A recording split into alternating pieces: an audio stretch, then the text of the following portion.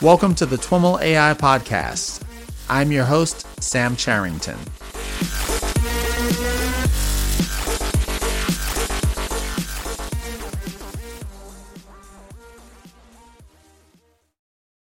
All right, everyone. I am on the line with Chelsea Finn. Chelsea is an assistant professor of computer science at Stanford University.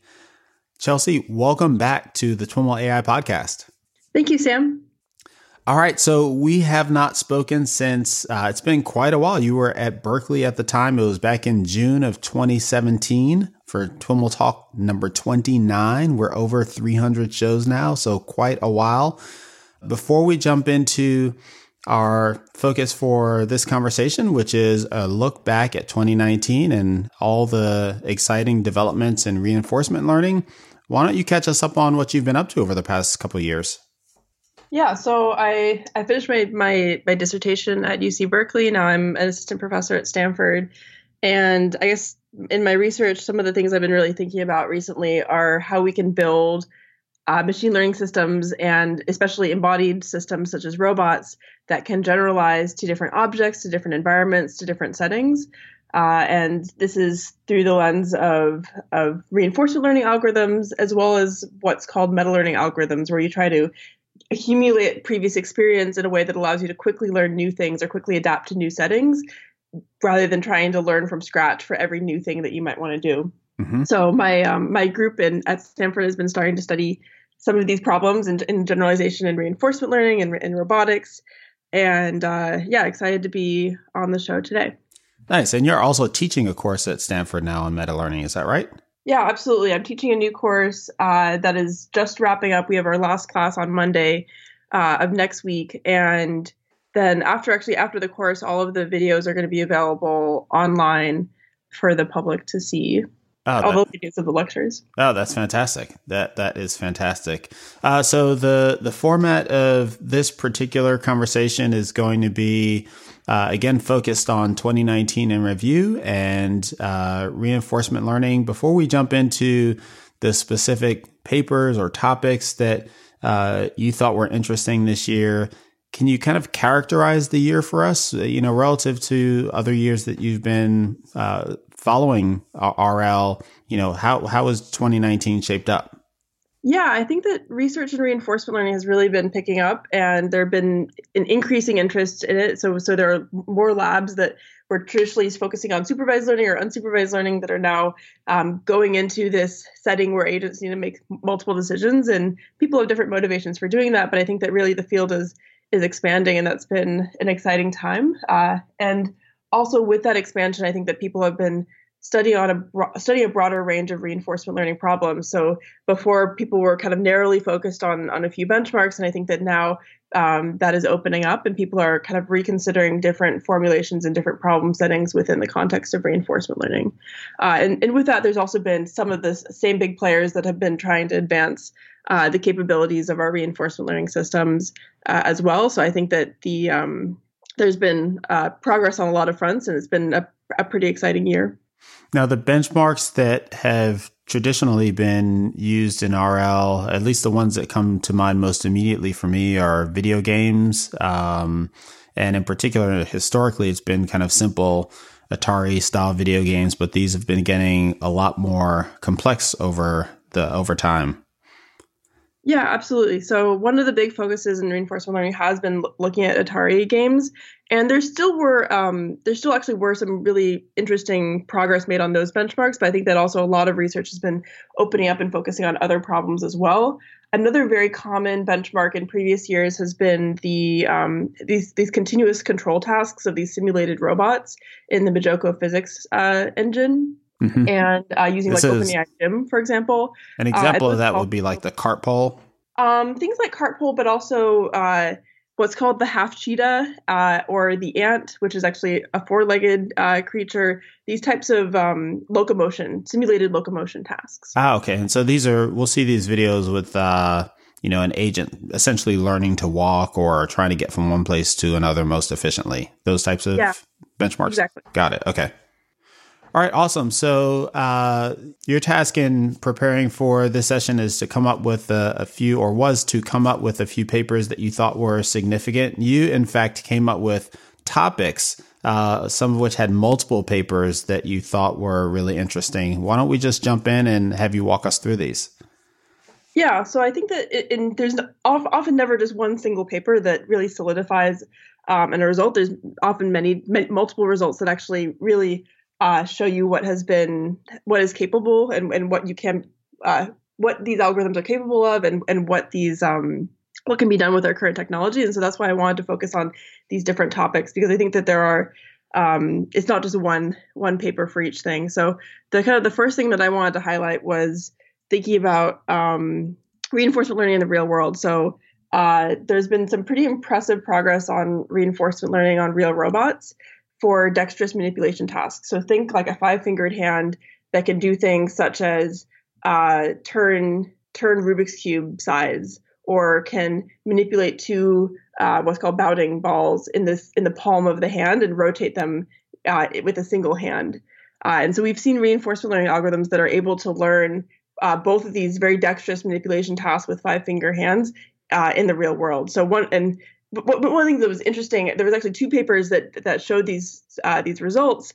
One that actually trained completely in simulation and then tried to transfer what was learned in simulation to the real robot, and one which learned completely in the real world and was actually efficient enough to run in the real world. And so one of the things that I found really exciting about these results is it showed the sort of complexity that we could learn in the real world using reinforcement learning algorithms. And it was interesting to see how divergent the 2 approaches were for accomplishing somewhat similar objectives. How would you characterize the divergent nature of these 2 approaches? What were the key things that they did differently? Yeah, so the key thing was simulation versus real. So one of them was, and it's I guess a little bit more of that. One of them was trying to take a really powerful reinforcement learning method and train it in a variety of different simulated settings in a way that allowed it to transfer to the real world. And one was extremely focused on efficiency. So if you're running on a real robot, a 5-fingered hand that is a bit fragile, it isn't something that you can really put a lot of wear and tear on. Then you need to be extremely efficient. You need to be learning in a way that you don't break the hand in the process of reinforcement learning. So the kind of 2 algorithms that were developed here were, in many ways, just like completely different from each other, but yet achieved a kind of similar result in the real world. And the Rubik's Cube paper, that's a relatively recent one in the year, and that was some results by OpenAI, and those caused a bit of a stir in the community, in part because of the way, or at least the perception, that they were kind of overhyped or overmarketed. That the results they presented were overhyped or overmarketed. Do you have a take on that? Yeah. So I think that the concern was that the kind of the title of the approach or of the blog post was about solving Rubik's Cubes using reinforcement learning. And what they were actually doing was they were using a Rubik's Cube solver and then figuring out how you could do they were using a Rubik's Cube solver to figure out which face to turn in which way. And so that kind of was in some ways pre-specified. And then the reinforcement learning part was figuring out how you can turn that face with a physical hand. Mm-hmm. And so this was a bit controversial because it was people got the impression that they were learning all of the moves of solving the cube with reinforcement learning and not just the physical aspect of it. In many ways, I actually think that the physical aspect of it, while it seems like it should be simpler because we are like basic manipulation skills are so intuitive and basic to us, I think that actually in reality, this sort of physical contact is actually much harder than solving the Rubik's Cube. We've had solvers for Rubik's Cubes for a very long time. Right. This is one of the first times that we've actually seen a robotic hand be able to have the dexterity that allows it to rotate one of the faces. Well, and there are so many more degrees of freedom with the hand than the cube itself. Yeah. And so, yeah, there was some controversy there, and also just generally the way that things were handled with like the press and everything, because they also put a significant effort into producing a video and like marketing the work. Whereas in contrast, a lot of research labs don't do that, as you might expect. So there was also some controversy there. For the record, we'll include links to all of these papers in the show notes. The ones we just spoke about were Solving Rubik's Cube with a Robot Hand and Deep Dynamics for Learning Dexterous Manipulation. Yeah, and the second paper was by Anusha Nagabandi, who is a PhD student at UC Berkeley and was doing an internship at Google Brain at the time. Okay. Great. So lots of progress on applying reinforcement learning to manipulating physical objects with robotic hands. What's next?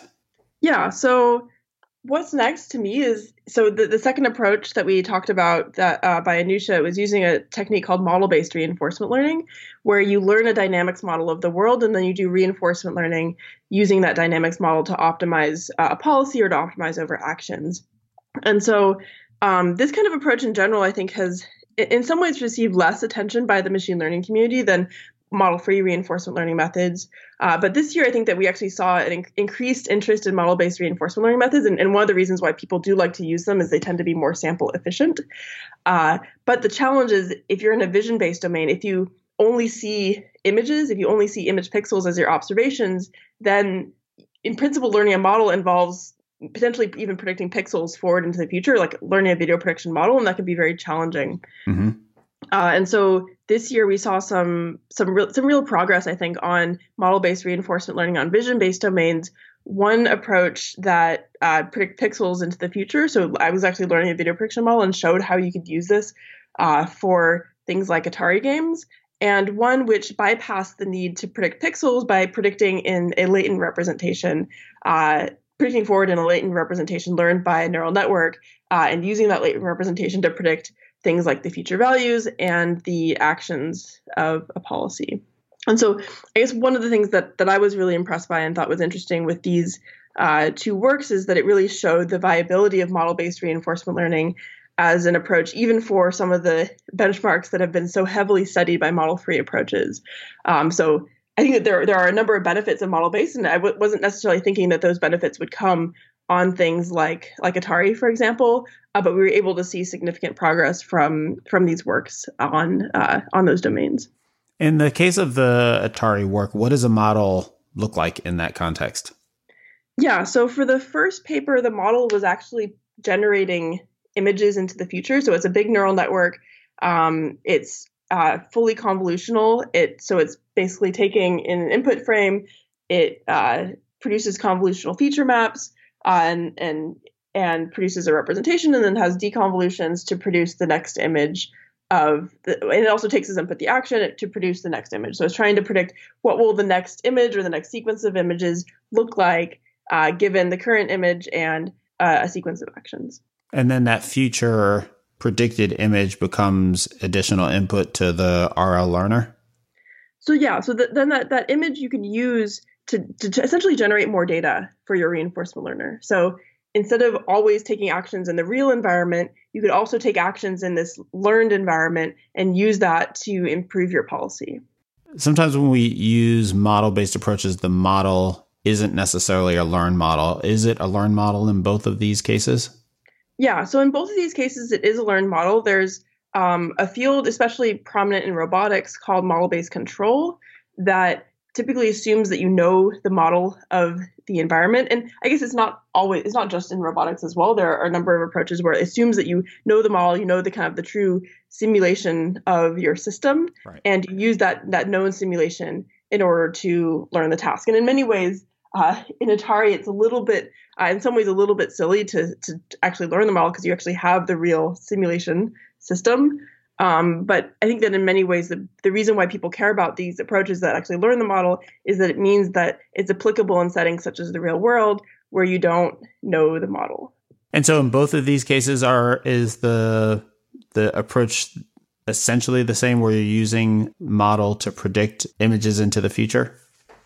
So the first one is predicting images into the future, and the second one is actually predicting other quantities into the future. So it's predicting things like values, rewards, and actions into the future.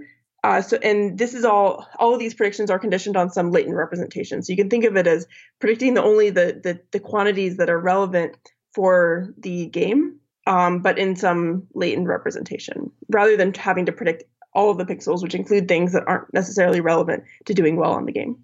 Got it. And so the pixels that you're predicting here might be pixels that represent things on the screen that are specific to actions that might be taken, like, I don't know, a score or some kind of trying to come up with a good example of what that might be, but specific symbols on the screen, or are we is the model predicting out of pixel space? Yeah, so in the second one, it's not actually predicting at all in the pixel space. It's basically has a neural network that takes as input the image and produces a vector, a representation, and then it predicts that representation forward rather than predicting the pixels. But the fundamental, in both of these cases, we're starting from vision and pixels and using that to, using models based on these pixels to kind of inform an RL learner, an RL agent. Yeah. Okay. All right. And so the next category that you wanted to cover is focused on batch off policy RL. What is that? Yeah. So, and actually the next two topics are focusing really on generalization in reinforcement learning in a way. So what batch off policy RL is say that you have, so I guess let's first talk about kind of the standard reinforcement learning setting. So in the standard reinforcement learning setting, your agent collects some data, you learn from that data, then you collect some more data, you learn from that data, and you iterate this process. And what off policy reinforcement learning methods are methods that, I guess maybe I'll start with on policy methods. On policy methods, they collect data, learn from that data, and then they throw away that data and collect a new batch of data and learn. And so they're always collecting data from their current policy, their current actor, and they don't have a way to reuse any data that they collected previously because they need the data to be from their current policy. Now, off-policy methods are ones that can actually leverage data that they collected from previous policies. They're ones that can leverage what's called off-policy data, data that's not from your current policy, your current behavior. And these algorithms tend to be a lot more efficient because you're not throwing away data at every single iteration of your algorithm. Now, batch off policy RL algorithms take this to an extreme where they assume that you actually are just given a batch of data from some policy according to some behavior, and then try to learn from that. And they don't have any ability to collect more data in that environment. And the reason why this is really important and interesting is that first, if you think of just the majority of machine learning, you consider you often have settings where you have some data set, maybe something like ImageNet. You're just given a batch of data and you want to learn from that data. And if we have algorithms that can just learn behaviors and learn policies from a batch of data, that means that we can start just accumulating very large and diverse data sets and allowing algorithms to learn from them without having to kind of have this iterative data collection process in the loop. And the second reason why it's important is that if there are a number of settings where it's unsafe or not possible to collect more data, such as if you imagine, for example, wanting to learn how to make medical decisions, you want to learn from data of doctors' decisions, or maybe you have another system that's interacting with users in a way that isn't safe to take actions in random ways, then you want to just be able to use data from doctors, for example, and learn from that data without having to experiment or collect more data by kind of randomly taking actions or by exploring. Does that make sense? It does. One question I have is, does the sequence of actions, is that necessarily included from or excluded from the typical problem setup for batch off policy RL? Yeah, so typically you do assume that you have the actions that were taken as well. So you know what action or what decision the doctor made in the medical decision-making example. Mm-hmm. But one quite interesting setting would be maybe you have some data with actions, but some data without actions. Like you're just observing humans on the internet doing stuff. And maybe you could try to learn how to manipulate objects from that data. And that's a setting that some students in my lab have actually been studying recently. Interesting. Yeah, that question was prompted by your idea that, at some point we might just be able to take some collection of data and learn from it using a off-policy RL agent. But that would seem to assume that there's some known sequence of actions that you'd have to have that. And that seems to make it less of a natural data set, if that makes any sense. Yeah, it is definitely less of a natural data set. There are definitely settings, though, where you can directly observe the actions. Like, say in addition to the medical decision-making setting, you could imagine autonomous driving. You want to be able to learn how to drive a car. And you have a bunch of data of humans driving cars. And you actually have sensors that measure, like, the steering angle and the pressure on the gas pedal. Yeah. You have those sensors, then you can measure the actions that the human is taking. Okay. So with that background in mind, what were the specific advancements in the couple of papers you identified on this topic? Yeah. So I guess getting back to benchmarks, we actually don't have really good benchmarks for this setting that actually have meaningful real world settings. But the algorithms themselves showed a lot of promise towards enabling good learning in these settings. So the first one actually took the replay buffer of an agent on Atari. And when they only took this replay buffer, they were actually able to outperform the policy in that replay buffer just by learning from that data. And so that result, I think, was quite impressive, and also is just a suggestion that we should be able to learn very well from these types of data if we set up our algorithms well. And then the second approach, which actually the second paper that I linked, which actually predates the first one, also showed quite strong results. They weren't looking at the Atari domain. They were looking more at these continuous control domains, but they also showed the ability to learn behavior from these kind of batches of data. Not quite to the extent of the replay buffer, if I remember correctly, but we're showing pretty strong results there. The paper that's looking at the replay buffer, the result seems counterintuitive. If I'm interpreting it correctly, you basically have this replay data from a RL agent. So everything the agent kind of saw as it was exploring these games, and then you give it to another agent to learn off of, and the agent somehow performs better than the original agent, but it doesn't see necessarily anything more than the original agent saw. Is it that it has access to all of it at the same time, whereas the original agent only saw it in snapshots? So yeah, that's a good point. I think that the reason is that they didn't train the first agent completely to convergence. They just took they took a batch of the kind of the log data from that agent before it had reached its max performance, and then showed that and there was some room for improvement. And if you would give the online agent, I think, more data, it would have achieved the kind of maximum performance, or would have achieved at least as well as the offline agent. It was just that they kind of stopped things early and then wanted to test, can you do better with this batch of data? This gets to the question of how should we set up these kind of the experiments with batch policy reinforcement learning methods. I think that things like training on logged DQN data or logged data from Atari isn't a great experimental setup, because it doesn't necessarily test the types of things that we want from these algorithms necessarily, because we may not have that sort of data when we're learning, when we're performing reinforcement learning in real world settings. But it still, I think, is a step in the right direction, and at least people are starting to study these kinds of problem settings and proposing benchmarks for them. Yeah. The second paper, did we dig into the specifics of that one?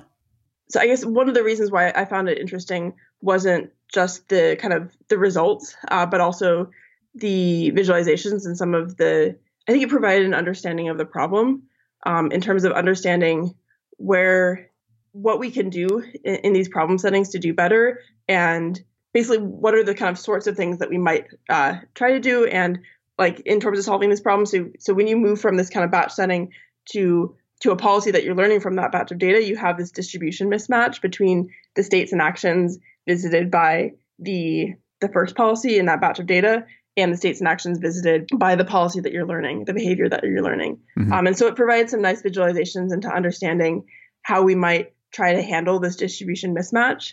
And in particular, they focused on the action setting, the distribution mismatch in the actions, and made some nice visualizations for understanding what is actually happening under this distribution mismatch. And this distribution mismatch is what they're calling the bootstrapping error? I believe so, yes. Got it. You mentioned that this work on batch off policy, as well as the next paper that you had in mind, RL with diverse offline data sets, are kind of common in that they're both tackling generalization for RL. That can mean a lot of things. In what sense are these focused on generalization? Yeah, so I guess the papers that we just talked about, they actually aren't really focused on generalization, but I think that if we build better batch off policy reinforcement learning methods, we'll have the ability to learn from more diverse data sets because we won't be collecting data for every, like within the context of our algorithm. So, for example, in the context of robotics, say, if you want to generalize to something at the level of ImageNet, that would mean that you'd have to collect an ImageNet diverse size data set in the context of your reinforcement learning experiment.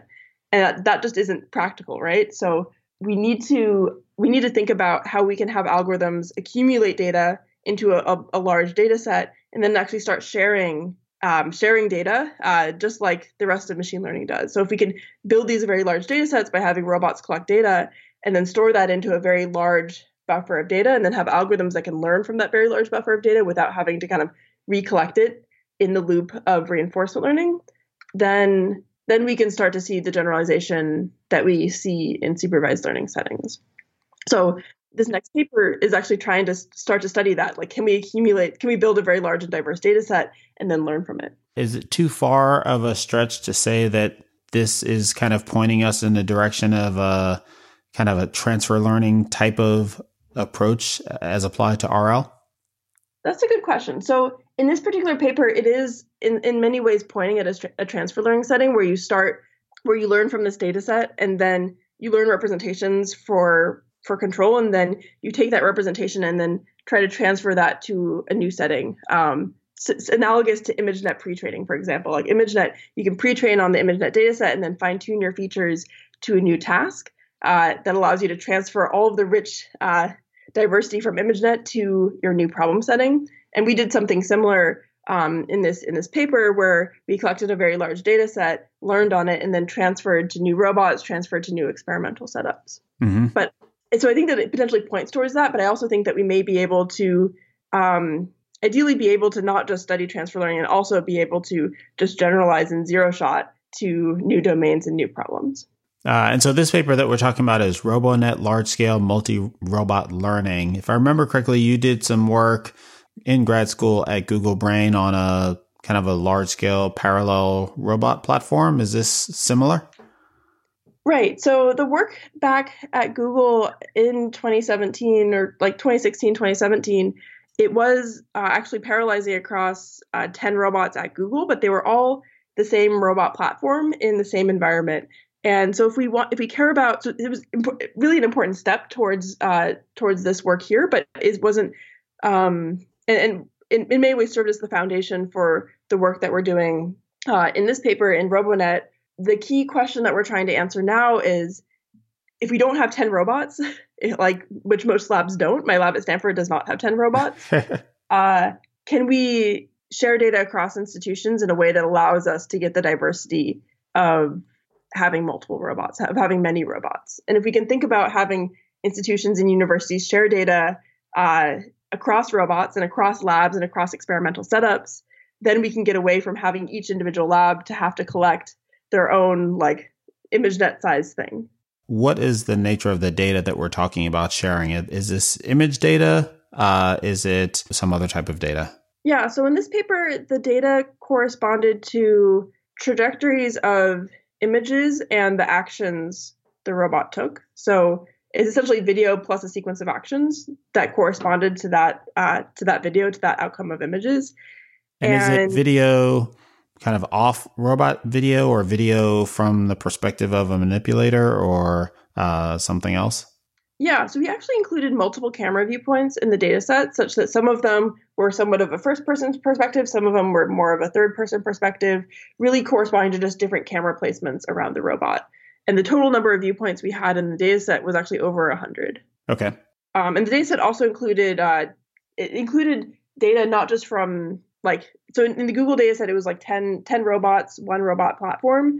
In this data set, it's around 10 robots, but it's like 7 robot platforms. So a significant diversity in actually the kinds of robots and the colors of the robots and the kinematics of the robots across these different labs and across 4 different institutions. Okay, and the specific learning objective in this setup is what?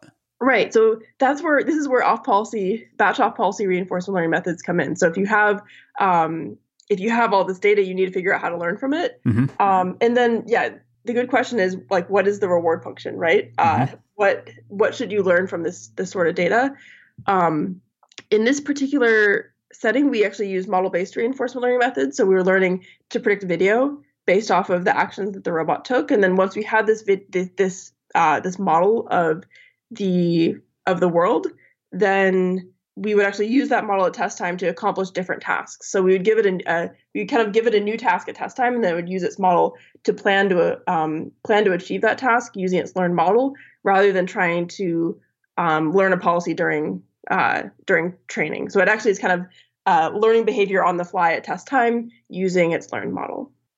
And then the kinds of tasks that we were testing on correspond to like manipulation tasks, like picking up a cup and positioning it next to other cups, or pushing a pencil to be next to some other pencils. Okay, so in the case of a cup, you've got a model that you've learned off of the data set offline that has basically kind of built out a view of the world. If I do take some action on the cup, the future world is probably going to look like this. And then you then give a live robot access to this, and it's also being trained in a RL. Is it also an RL agent that's training that when it's live, or is it some other kind of approach? It's not quite reinforcement learning. It's more just in some ways like model-based control in some ways, as we were talking about before, but with the learned model. So it's what's called planning. So if you have a model, if you know if you have an understanding of what will happen if you take some actions, Mm-hmm. then you can use that model to plan a sequence of actions for trying to accomplish a goal. So more like an optimization problem across the likely outcomes from the model that you already have. Yeah, exactly. It's this optimization problem over actions given a goal and your model. Mm-hmm. Okay. But one of the things that we're doing next is we're trying to look into if we can annotate rewards in the context of in this data set for different tasks, and then that would allow us to try to do some of this training, do some of this optimization over policies, over behaviors at training time, so that we could study algorithms like model-free methods. And annotating a reward in this context means that if the goal is to stack cups, that the cup is, a picture where the cup is stacked, or are we talking about something more elaborate than that? Yeah, it could be something like that. And it may, one of the things that's a little bit challenging in robotics context is that if you have a picture of cups that are stacked, that doesn't mean that you actually have a good reward function for that. So it's actually hard to compare two images. Like if you have an image of cup stack, how do you know that another image also has cups stacked or also is achieving that goal in some way? Mm-hmm. So one of the things we'd be thinking about is just really simple things like label if an object is being grasped by the robot, like 1 if it's being grasped and 0 otherwise, and then we could use that reward function for grasping to learn a policy for grasping. So we're thinking about very simple reward functions like that, like are there cups stacked in this image, or is the robot holding something, things like that. All right, so then the next couple of papers that you called out are focused on the broad curriculum learning area. What's been going on there? If I remember correctly, we talked briefly about that a couple of years ago on that podcast we did. Yeah, I can't remember what we talked about a couple of years ago, if we talked about curriculum learning or not. I think it was just a side note. Okay, got it. Yeah, so there were 2 curriculum-based approaches that I found to be quite interesting and exciting this year. And in both of the cases, the agent was actually coming up with its own curriculum for solving tasks. So one of them was this paper from some folks at Uber AI that was actually using genetic algorithms and evolutionary methods to generate increasingly complex environments for the agent to learn in. So it was a locomotion-based task where there was this legged robot in simulation that needed to move forward, and then it was generating different different stepping stones and different environments that made it more challenging for the robot to traverse the terrain. And the second one was a single environment, but what it was trying to do, it was essentially trying to play a sort of a kind of a hide and seek game where there were some agents that were trying to hide, and so they were given like 5 seconds or some amount of time to like go hide, and then the seeker agents after that had to go try to find the agents that were hiding. And all of this was in simulation, but one of the interesting things was that it kind of learned this sort of curriculum where initially the hiders were doing very very obvious things that were pretty easy to find, but then later they would actually start making barricades and making it harder for the seeker agents to actually go and find the hiders. So the curriculum was, in that latter case, the learning agent was the hider or the finder? So in this case, actually, both the hider and the finder were learned. Okay. They were both being learned simultaneously, and the curriculum emerged simply from the fact that this was a multi-agent optimization. Mm-hmm. And so basically, as the kind of hiders would learn some sophisticated behaviors, and then they would be winning, and then the seekers or the finders would would start to learn more sophisticated behaviors as well to go find them, and then you would have this kind of alternating thing where one of them starts winning, and then the other agents will need to learn more sophisticated behaviors to overcome the types of strategies that the other set of agents learned. Right. It's probably worth taking a step back and kind of providing a high level overview of curriculum learning. As I understand it, again, I think you were the first person that explained this to me. The idea is that in any kind of scenario like that, you might have a reinforcement learning agent in. A big part of the problem is that the state space is huge. And that's not unlike how we as humans learn. If we had to learn everything, the possibilities are huge. So, in school, for example, we create a curricula that has us learn, X then Y then Z. And, in doing so, that kind of creates a more narrow path for us to get through this, the possibilities. And curriculum learning is trying to do something similar, where first you teach the agent to do the first thing, then you teach it to do, like in the case of, some of these locomotion examples, you teach it to crawl, then you teach it to stand up, then you teach it to run, then you teach it to jump, that kind of thing. Yeah, exactly. Does it count as curriculum learning if it's just something that the agent does without, some special capability to learn curricula? Does that make sense? Particularly around that second example with the hiders and the seekers, what we're doing, we are kind of observing after the fact, the things that these agents did and calling it curriculum learning. But was there something specific to the agent that, made it learn in that way? Or is that kind of orthogonal to the point anyway? Does it not matter? Yeah. So to me, I think that a curriculum is characterized by an increase in complexity. And if for kind of at the beginning, you learn very simple things, and at the end you're doing much more sophisticated and complex behaviors, then it seems like there's this progression of simple to complex. In the case of the first paper, this was fairly explicit.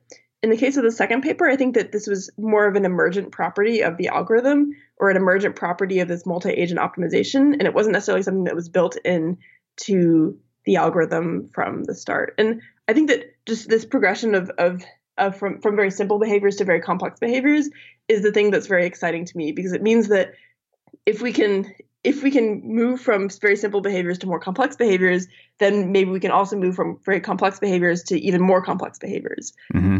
And it seems like a path towards agents that are increasingly sophisticated and increasingly intelligent. And so from that perspective, it doesn't matter to you whether that's because of a training regime that has curricula built in that we create, or whether it's just something that, this complex that emerges in a complex system. Yeah. And I actually think that potentially is maybe even more exciting if it emerges, or if the agent creates it itself, because that means that it won't rely on us for moving to the next level. The next couple of papers were focused on exploration problems. Yeah. So these are kind of getting back to Atari land, and in terms of the applications that they were studying, and in general, exploration is kind of a huge challenge in reinforcement learning. It's the problem of discovering the right thing to do in settings where you're not given a lot of supervision oftentimes about what the right thing to do is. So you basically need to explore your environment and find the parts of your environment, the parts of your state space that give you high reward. Mm-hmm. And in the past, one of the kind of classic problems or benchmarks in exploration and reinforcement learning has been this Atari game called Montezuma's Revenge. I don't think it's the only problem that we care about in the context of exploration, but it's one that has been notably challenging for our current reinforcement learning systems. And these two papers were both proposed means for actually solving Montezuma's Revenge to a very large degree, scoring tens of thousands of points on this game, when I think previous approaches were often only getting 0 points or just like a few points on the game. So I think that like these approaches were making a lot of progress there, and kind of the key insight of the first one, which is actually a little bit controversial, was to find the parts of the game where you're making some progress, and then actually, if you then die at those parts of the game, actually reset to that state and start kind of exploring in that region of the state space again. And so really trying to remember the visited states that are promising, returning to those promising states, and then explore from it. And so one of the reasons why it was controversial is that they were using this reset ability to kind of go to a particular state that you had been to before. And in many real world contexts, that's of course not something that you can do. But if you're in an Atari game, that is something that you could conceivably do. And then the second paper took a very similar approach, but they lifted this assumption by using an imitation learning approach to kind of remember how to get back to that state. So both of these papers share in common that they take advantage of ways to spend more time exploring difficult areas of Montezuma's Revenge. One using some kind of God mode reset capability, and the other is just remembering how they got to given states and getting there before they start doing exploration. Exactly. Yeah. Okay. I can see how the first one is controversial because in the paper, they kind of report their scores. But if you keep doing these unnatural things like resetting and going to hard places and kind of accumulating, more score, it doesn't seem to be comparable to the other scores that are reported for this game. Yeah. I think it's just worth briefly mentioning that I focused on a number of, I think, conceptual advances in various approaches. And at the same time, there have been these fairly large efforts to try to use reinforcement learning and other approaches to solve harder types of games. So StarCraft, there's a large team at DeepMind that was trying to solve a version of StarCraft through reinforcement learning and also imitation learning. And there was also a fairly large team at OpenAI that was trying to study reinforcement learning algorithms on the game Dota 2, and both of them made quite notable progress in those settings. And I feel like I can't summarize 2019 without at least making a very brief mention of those two results. Yeah, and OpenAI on the Dota front has been working on this for a while. This goes back to 2018 at least, potentially earlier than that. Yeah, and I think that StarCraft actually also goes back into 2018 as well. I think that they've been long efforts. So one of the other things that we like to cover in these AI Rewind segments is more kind of practical, tangible advances in terms of new tools and libraries and open source projects, things like that. And you had a number that come to mind. Where would you like to start? Yeah, so let's start with some of the libraries that have been made available. So in general, reinforcement learning, building reinforcement learning algorithms is challenging, and it's still in the stage where for deep reinforcement learning algorithms, many algorithms can be, first there's just so many design decisions when designing a reinforcement learning agent, such as when do you collect data, how do you collect data, do you collect data in like at a per time step level versus like at an episodic level? Do you normalize your states and actions? Do you how do you kind of estimate your return? There's just all of these really tiny design decisions that can actually make a pretty large difference on the result of the algorithm. And so having implementations of reinforcement learning algorithms that are trustworthy and are actually kind of ready to use out of the box for different applications, I think is quite important for the advancement of reinforcement learning. For kind of specific algorithms, there have been a number of open source implementations released by the authors of those papers, and in many times those implementations are in some ways the most trustworthy because they're the ones that should reproduce the results in the paper. But there's also been a library called TF Agents or TensorFlow Agents that provides actually a platform of many different algorithms, many different reinforcement learning algorithms, and is trying to basically provide a kind of a unified code interface and framework for running these different types of algorithms, and making it with the goal of making it easier for people to use these algorithms on their problems. And so, how much of the problem of getting an RL agent up and running does TF Agent solve? Does it get you all the way there? It's always struck me with RL, there are just so many moving pieces. You've got your simulation environment, or your game environment. You've got your agents. You've got to figure out your optimization, your loss function. How much of that does TF Agents take care of for you? So if you want to use an environment like OpenAI Gym, for example, then I think that you should be able to run it. Like, it basically will solve everything for you. If your environment interface is different from Gym, then of course you'll need to do some plumbing essentially to hook it up with that. And then also it doesn't solve the fact that if you have a new environment, these algorithms may not work out of the box on that environment because you may need to tune it, or maybe just that your problem is harder than the current kinds of reinforcement learning problems that we can solve. Mm-hmm. But if you want to reproduce one of the standard algorithms using a known environment like Gym, you should be able to do it fairly handily. I think you should be able to do it fairly handily with this code base. It's also worth mentioning, I think that this is from very late 2018, but there was also a framework called Dopamine that was trying to do something somewhat similar, but they had a more narrow focus, which was to study Q-learning algorithms, various types of Q-learning algorithms for Atari games. So things like deep Q networks, distributional reinforcement learning, prioritized experience replay, all the bells and whistles that you might want in your DQN agent, specifically looking at Atari games. That code base, I think, provided a very reliable implementation of that kind of suite of algorithms, which basically with a more narrow focus than TF Agents. And you also mentioned PyTorch Higher. What's that all about? Yeah, so this isn't necessarily a reinforcement learning thing, but it's a library that's been very useful for meta learning research. So I don't know how much of the details I want to get into with meta learning, but kind of the goal is to learn, as I kind of mentioned at the beginning. The goal is to learn priors from previous experience in a way that allows you to learn very quickly, like learn with only a few data points for new tasks. And one very popular approach for meta learning is to perform what's called a bi-level optimization, where you're actually embedding an optimization process inside another optimization process. And Higher provides a way to perform these higher order optimizations. Like, for example, if you're embedding one optimization inside another, you have a second order optimization process, and this library makes it very easy for people to do that. And I haven't used it personally myself, but my PhD students have been using it and have said wonderful things about it.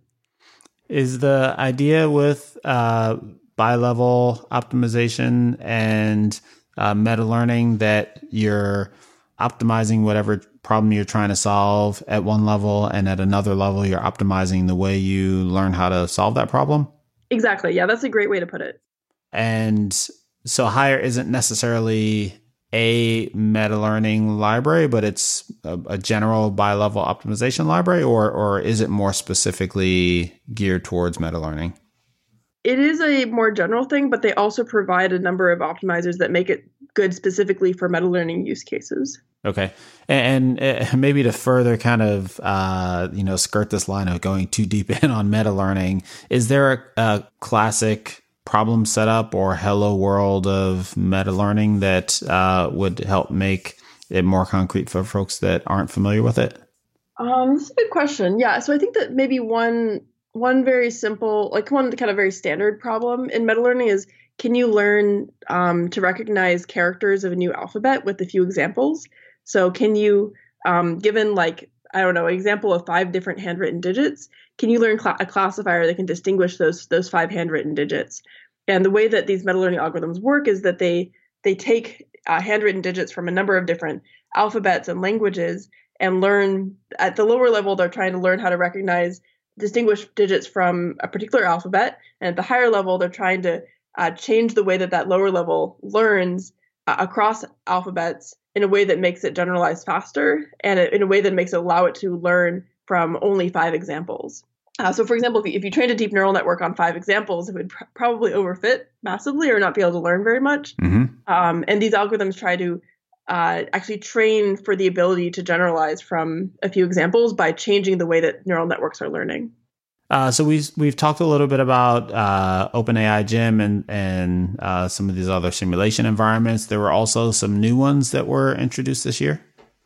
Absolutely. So, and I think that kind of maybe jumping ahead a little bit too much is one of my predictions for next year is that we're going to really need better environments for studying the kinds of problems that we care about. So I think that if we care about things like generalization, like the ability to learn new tasks quickly, like the ability to solve longer horizon tasks, maybe with the use of demonstration data, then we need environments that allow us to actually evaluate those abilities in our algorithms.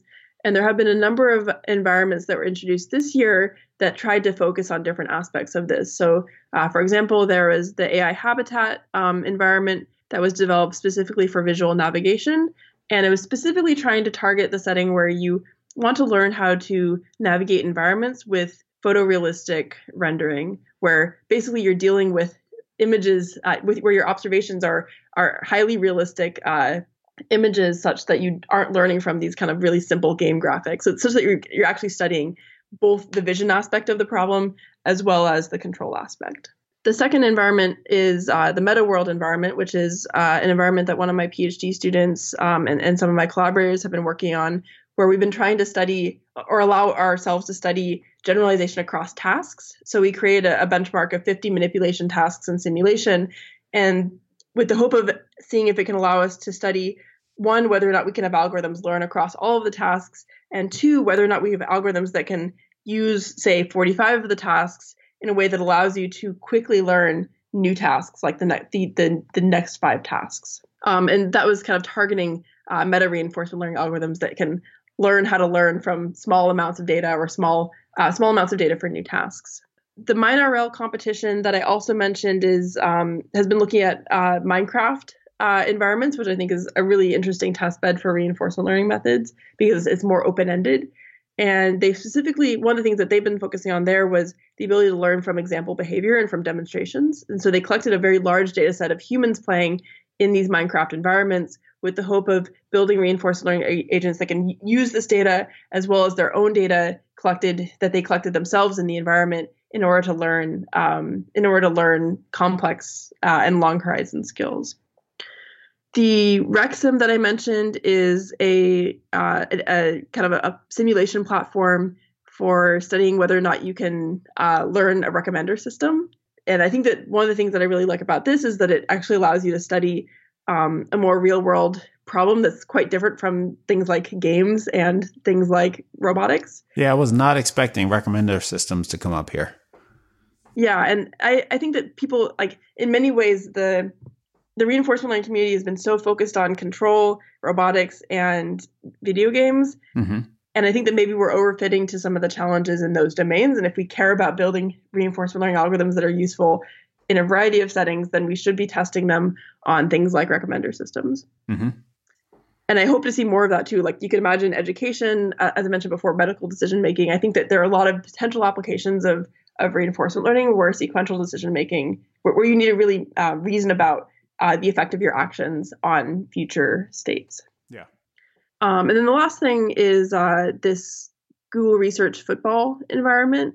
And this one, I believe, is specifically focusing on the ability to study multi-agent reinforcement learning. Mm-hmm.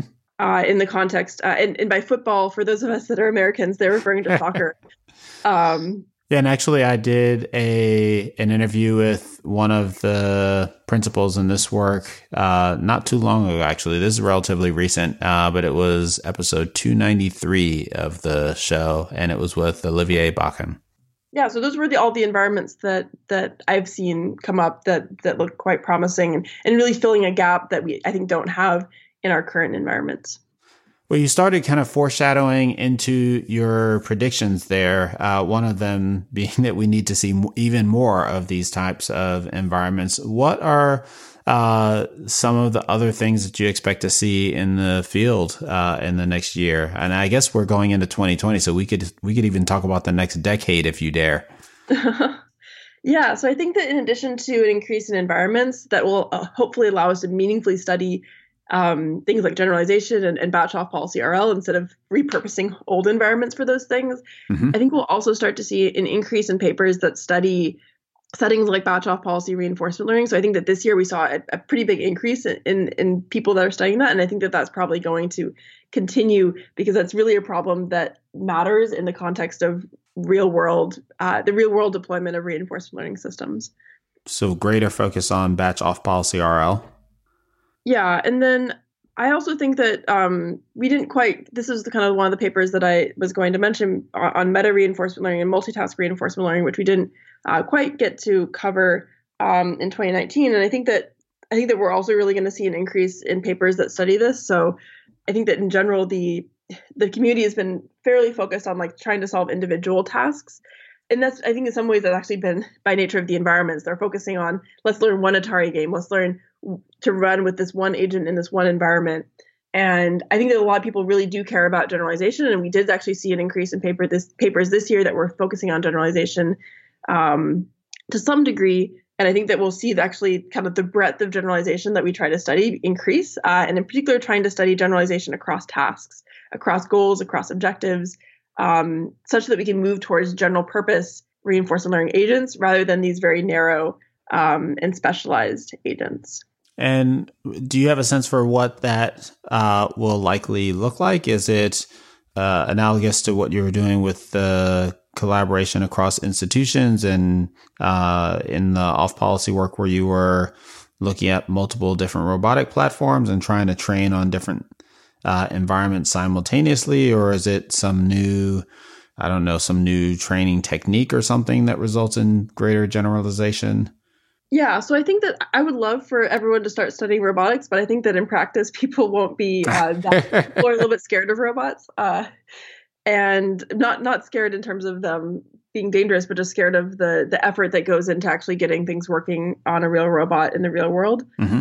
And so I think that in practice, what that will mean is that people will be studying simulation agents, like simulated control agents, simulated robots, maybe simulate different like video game levels, for example, and studying how agents can learn across, can generalize across these video game levels, that can generalize across reward functions of a robot, for example.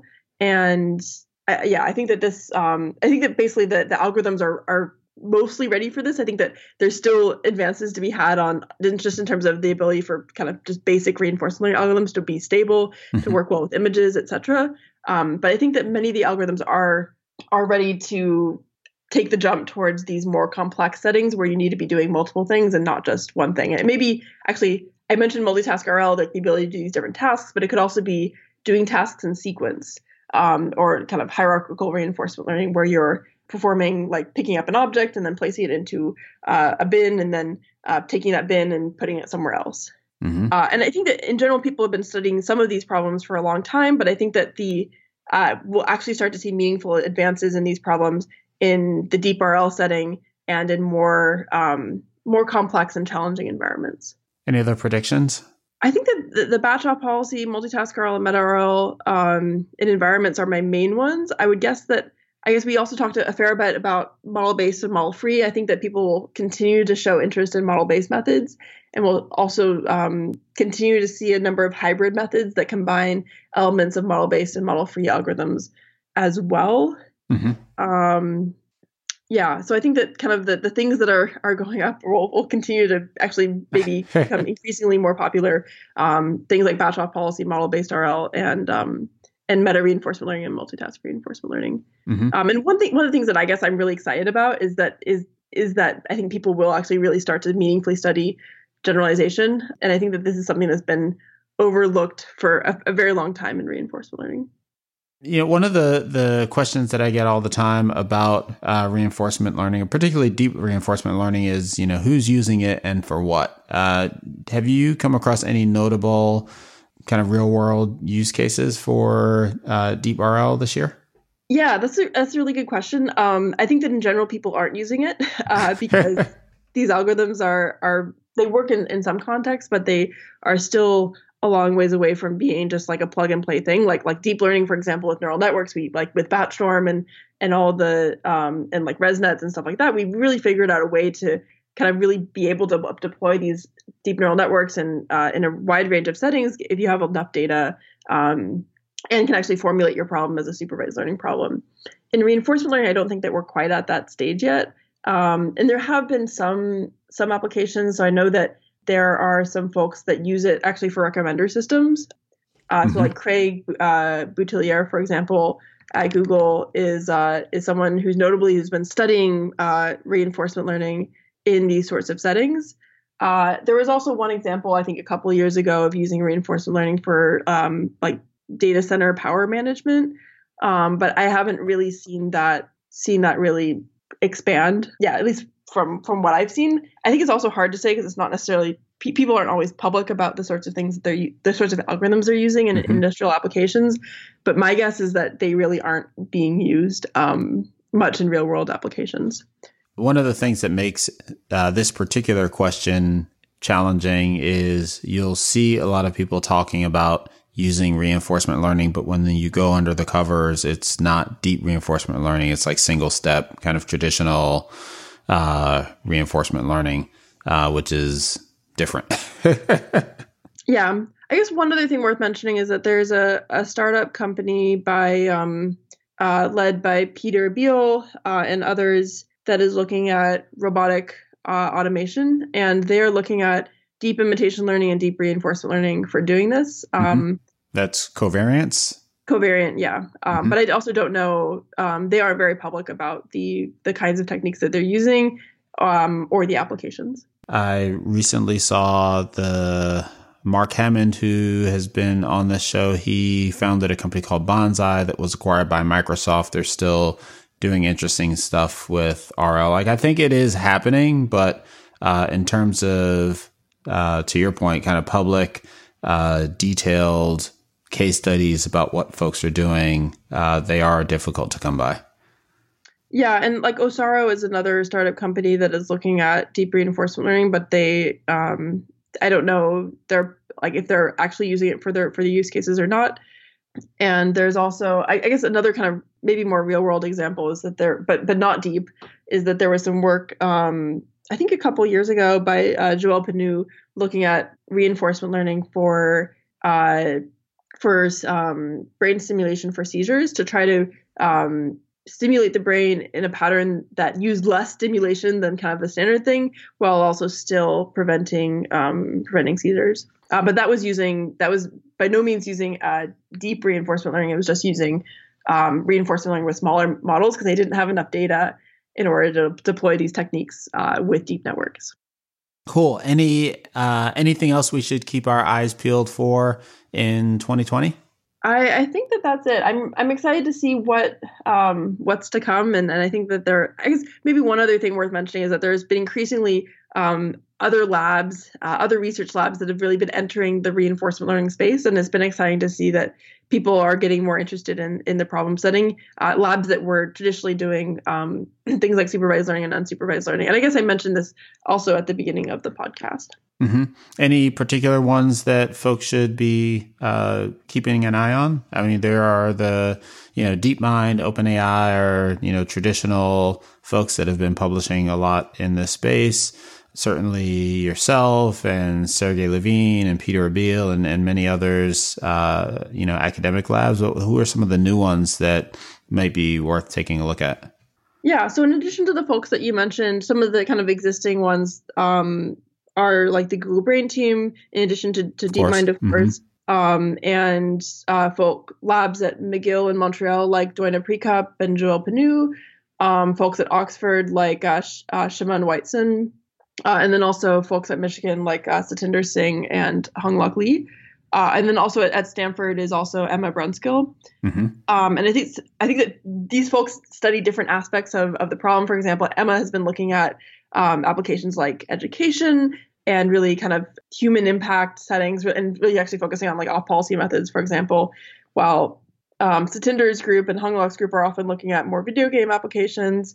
And Joel has done kind of at McGill has done a variety of different applications. So I think that it's been interesting to see how different methods are using different approaches. And then in terms of newer labs, I think that it's hard to list them, but I think that some maybe people who are probably rather recognizable in the deep learning community and that are starting to do more reinforcement learning are folks like Yoshua Bengio and Jan LeCun. Jan is more on the model-based reinforcement learning side of things, and Yoshua, I think, has been looking at representation learning in the context of embodied agents. And then also folks like Jimmy Baugh, for example, has had some interesting work in model-based reinforcement learning recently. And then also Tengyu Ma at Stanford has Jimmy is at University of Toronto, and then Tengyu Ma at Stanford has done a lot of really great work on theoretical deep learning and has been starting to move in towards the kind of looking at the theoretical aspects of deep reinforcement learning. Well, Chelsea, that was a ton of stuff to cover. Thanks so much for doing this show, for helping us get caught up on RL and giving us a peek into what's coming next. Yeah, absolutely. My pleasure. All right. Thank you. All right, everyone. That's our show for today. To learn more about today's guest or the topics mentioned in this interview, visit twimlai.com. Of course, if you like what you hear on the podcast, please subscribe, rate, and review the show on your favorite podcatcher. Thanks so much for listening, and catch you next time.